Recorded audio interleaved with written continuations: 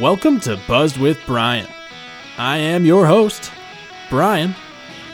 We're going to talk about beer, the history, and drinking.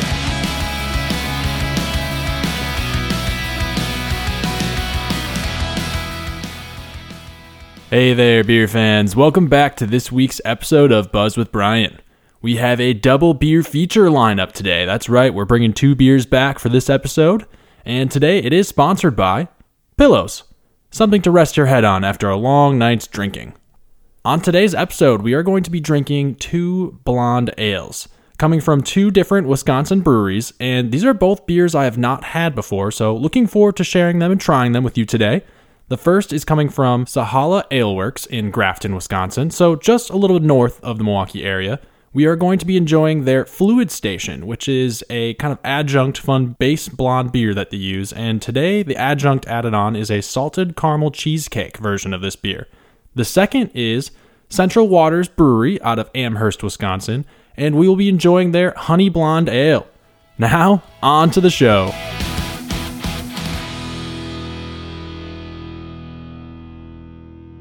So today we have the Blonde Ale, and actually before we get into the episode today, I have to give a quick shout out to one of the adoring fans of this podcast, Tyler King. Thank you so much. I know you were the one that wanted a blonde episode, and you actually had the beer submission for a Blonde Ale from Fulton Brewery in Minneapolis. I tried my hardest to find that beer, could not find it, so I've got two other beers lined up today. Still would love to maybe get that beer on in the future, but this episode is for you.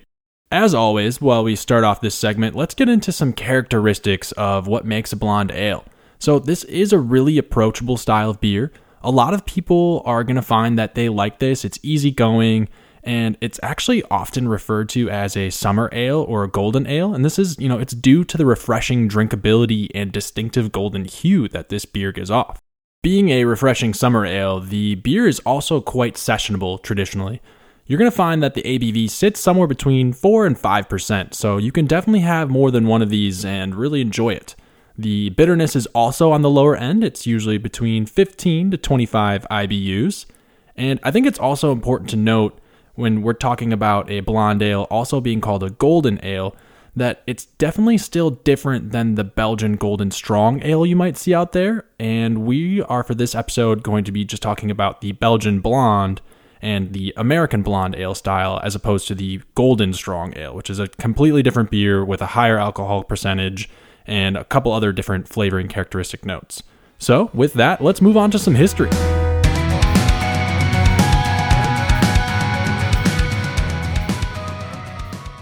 So the blonde style, the modern day version, is brewed all over the world, and I think the most notable version is the Belgian styled blonde. And this is often thought of as a separate sub-style in the blonde family, but it is definitely appreciated as being the first emergent of what a blonde ale could be. So when we think about Belgium, and Belgian brewing history goes back for centuries. Monks have been making beer in Belgian tapestries for forever, right? But the blonde ale is actually quite young compared to some of its higher alcohol sisters and brothers that these monks make. The inception of this style for the Belgian blonde brings us to the 1800s. So as we discussed back in episode 003 with the Helles Lager, at this time, the new golden lagers and pilsners coming from all over Central Europe were just dominating the market, and that's what people wanted. So Belgian brewers, much like their German counterparts that we talked about in that episode 003, they took notice to this competition, and they needed to keep up with their sales. What these Belgian brewers decided to do was they wanted to stick to what they knew how to do well. And what they knew how to do well was using their bottom fermenting Belgian yeast strains. These strains often produce some funky flavors, some fruity flavors, and even some spice notes that make their beers so distinctive. What they decided to change was just the grain bill that they used for their beers. And they had to utilize some of these new golden Pilsner malts, and that changed the color to being a beautiful golden ale, but still keeping the traditional Belgian distinctive flavor notes that they could be proud of. And these breweries, with their new Belgian blonde style, did quite well, and they remained competitive on the market. When we look at the American counterpart, it's thought to be even younger. The blonde ale didn't start popping up until the 1970s and 80s as the American craft beer movement was really picking up. breweries started to make this milder, lower ABV option to complement the creation of this new American Pale Ale. As the American Blonde Ale version has continued to pick up steam over time, we have seen a little bit of an evolution in this style. Both ale bottom fermenting yeast is used and top fermenting lager yeast has been used, and both are acceptable variants to brewers in the States here. We also see a lot of adjuncts being included into this style. Adjuncts meaning physical things added to the beer, whether it's fruit or cake or pastry stuff, all of that. And that actually brings us to our first beer. So let's get on to our first beer, which is an adjunct version of the Blonde Ale.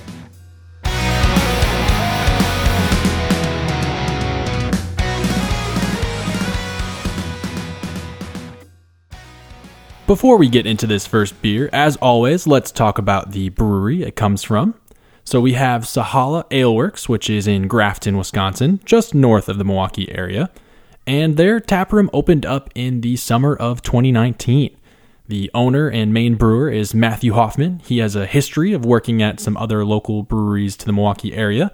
He spent some time at Lakefront, St. Francis Brewery, and Three Sheeps before he decided to open up his own place. The name itself comes from a peak in Washington state called Sahala Peak, and the word means falcon or a high place. The establishment here that Matthew opened up is family owned and it is family oriented. It is a weekend joint. They are pouring beers on Thursday through Sunday only. They definitely allow food to be carried into the tap room. They host food trucks from time to time, and they have a lot of other non-alcoholic options for your non-beer drinkers. It's a really nice, bright space with a big roll-up garage door and a patio to enjoy during the summertime.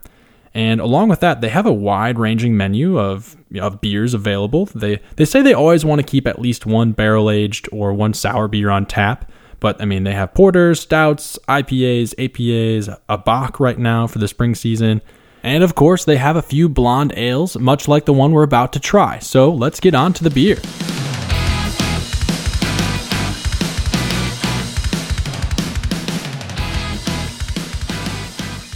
First up, we have the Fluid Station Salted Caramel Cheesecake Edition from Sahala.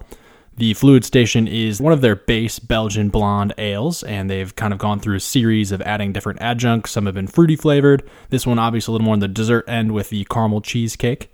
It is weighing at 6.8% today, so definitely up on the upper end for the ABV. We're not going to have too many of these in a row, and we're enjoying it out of a 16-ounce can today. That's right, a traditional 16-ounce pounder. The can itself is very simple, just has Sahala's logo on it. It has a couple different checkmark boxes of like what beer they put in it. This one is a special offering, so it had to be written in specifically that it's a salted caramel cheesecake, and it lets you know the date that it was canned, so that's always nice to see how fresh your beer is. So let's get on to the pour.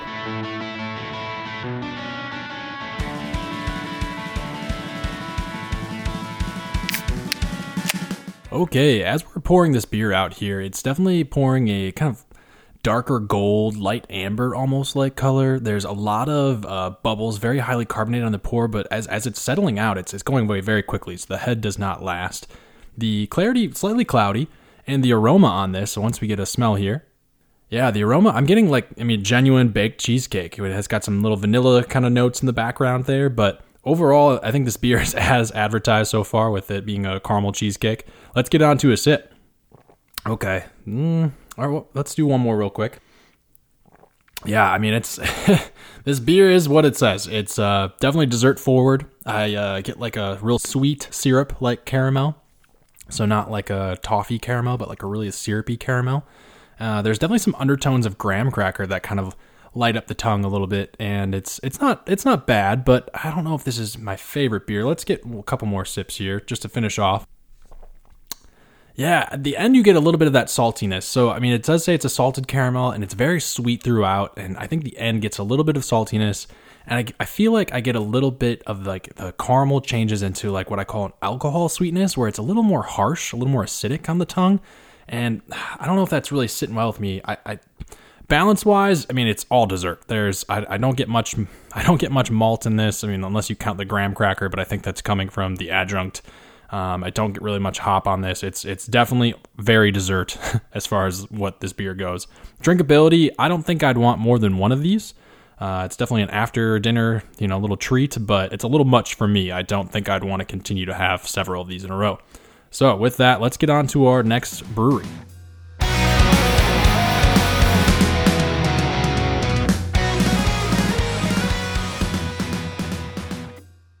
So next up, we have Central Waters Brewing Company out of Amherst, Wisconsin. For those of you who don't know, that's kind of right smack dab in the middle of the state. It's a small little town, and they have been a staple of the craft brew industry in Wisconsin for quite some time. And they are very innovative. They are very proud of their sustainability and green sources. But before we talk about that, let's get into the history. So I didn't know this. They were actually founded in Junction City, Wisconsin in 1996. There were two friends that bought an old brick building there, and they had some used dairy equipment that they purchased as well. They cleaned it all up, and they kind of outfitted the dairy equipment to be able to brew beer. And 2 years go by, and the current owners, Paul and Anello, buy it from these two friends in 1998, and they shortly thereafter then relocated their taproom to Amherst, where it is now.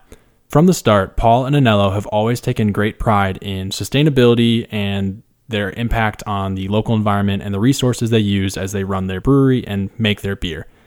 All of the barley that they've used since they took it over in 1998 has continued to come from Bryce Malting Company in Chilton, Wisconsin, which is only an hour or so away from Amherst. And they've also been one of the founding breweries for the Midwest Hops and Barley Co-op. So this co-op helps support local farmers to produce hops and barley for these breweries to use. They also only use bottles from green manufacturing plants, and all their packaging is from post-consumer recycled cardboard. In addition to the raw materials that they keep in mind, they also think about their energy use. They have 4 large solar panel arrays outside of their brewery. Every beer they produce is brewed via solar heated water, which is awesome because it takes a lot of energy to heat up a big giant vat of water for the brewing process. And overall, they claim that about 65% of their entire energy needs annually are utilized from this solar panel array they have on site. Not only do they do this for their own brewery, they also have been on the road a lot and done presentations and talks with other breweries about their sustainability and what they can do to improve those efforts. So really, big round of applause for Central Waters for all that they do and trying to think about the environment as they are creating these tasty beers for us to enjoy.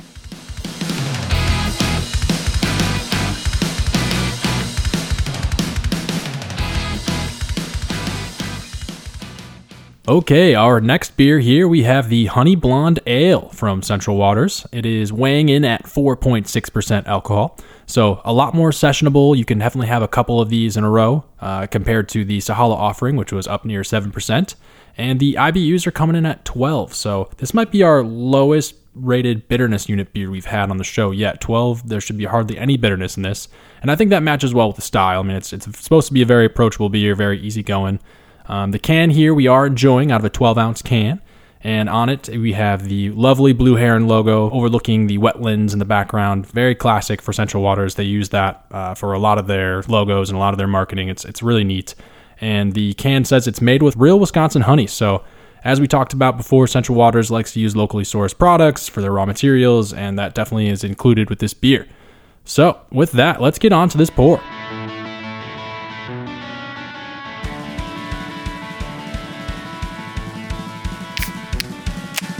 So as we pour out this beer, I am noticing a more pale gold color compared to the first beer we had, definitely on the lighter side, and it's definitely very clear. I mean, this beer you can look right through it, and the carbonation on it, we're getting a solid white foamy head, about an inch developing, and it's sticking with it, unlike the last one. So as this beer is pouring out, it looks really traditional to the style. Like, this is what I would expect a blonde ale to look like. And just on the first sense here, let's get a little closer in with the nose. Yeah, I'm getting more of a barley, kind of like low, mellow, spiced grain notes on the nose. Very, very pleasant. It's not in your face. It's letting you know that it's there. So let's get into this sip. Okay, yeah, that's easy going. Let's get another. Yeah, that is simple. That is very approachable. I would say this is a malt forward beer.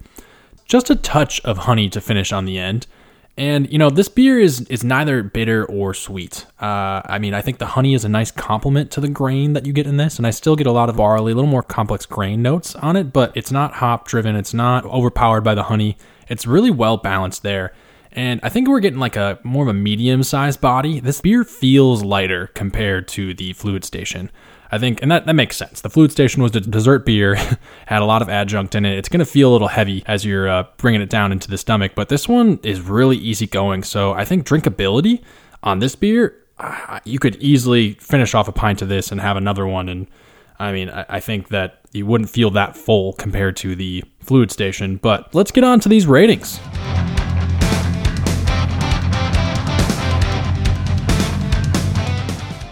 All right, we've got 2 beers here to discuss, a double beer feature. The ratings, as always, will be 0 to 5.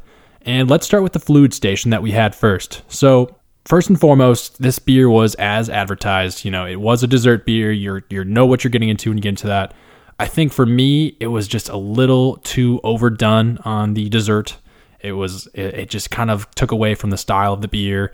And I think it was a little too in your face, and the alcohol bite that I got at the end was not very desirable. So I'm going to give this one a 3.00 out of 5, and I think that's where I'm going to sit with this one. And the next beer, the Honey Blonde Ale, definitely more appreciative of it being a simple beer, definitely fitting the blonde ale mold from a traditional, perspective. I think the little bit of touch of honey was a nice little compliment to the beer. And overall, nothing really impressed me, but it was very drinkable, so I'm going to give it a 3.5. So with that, we've got a 3.00 for the Fluid Station, 3.5 for the Honey Blonde, and that's review.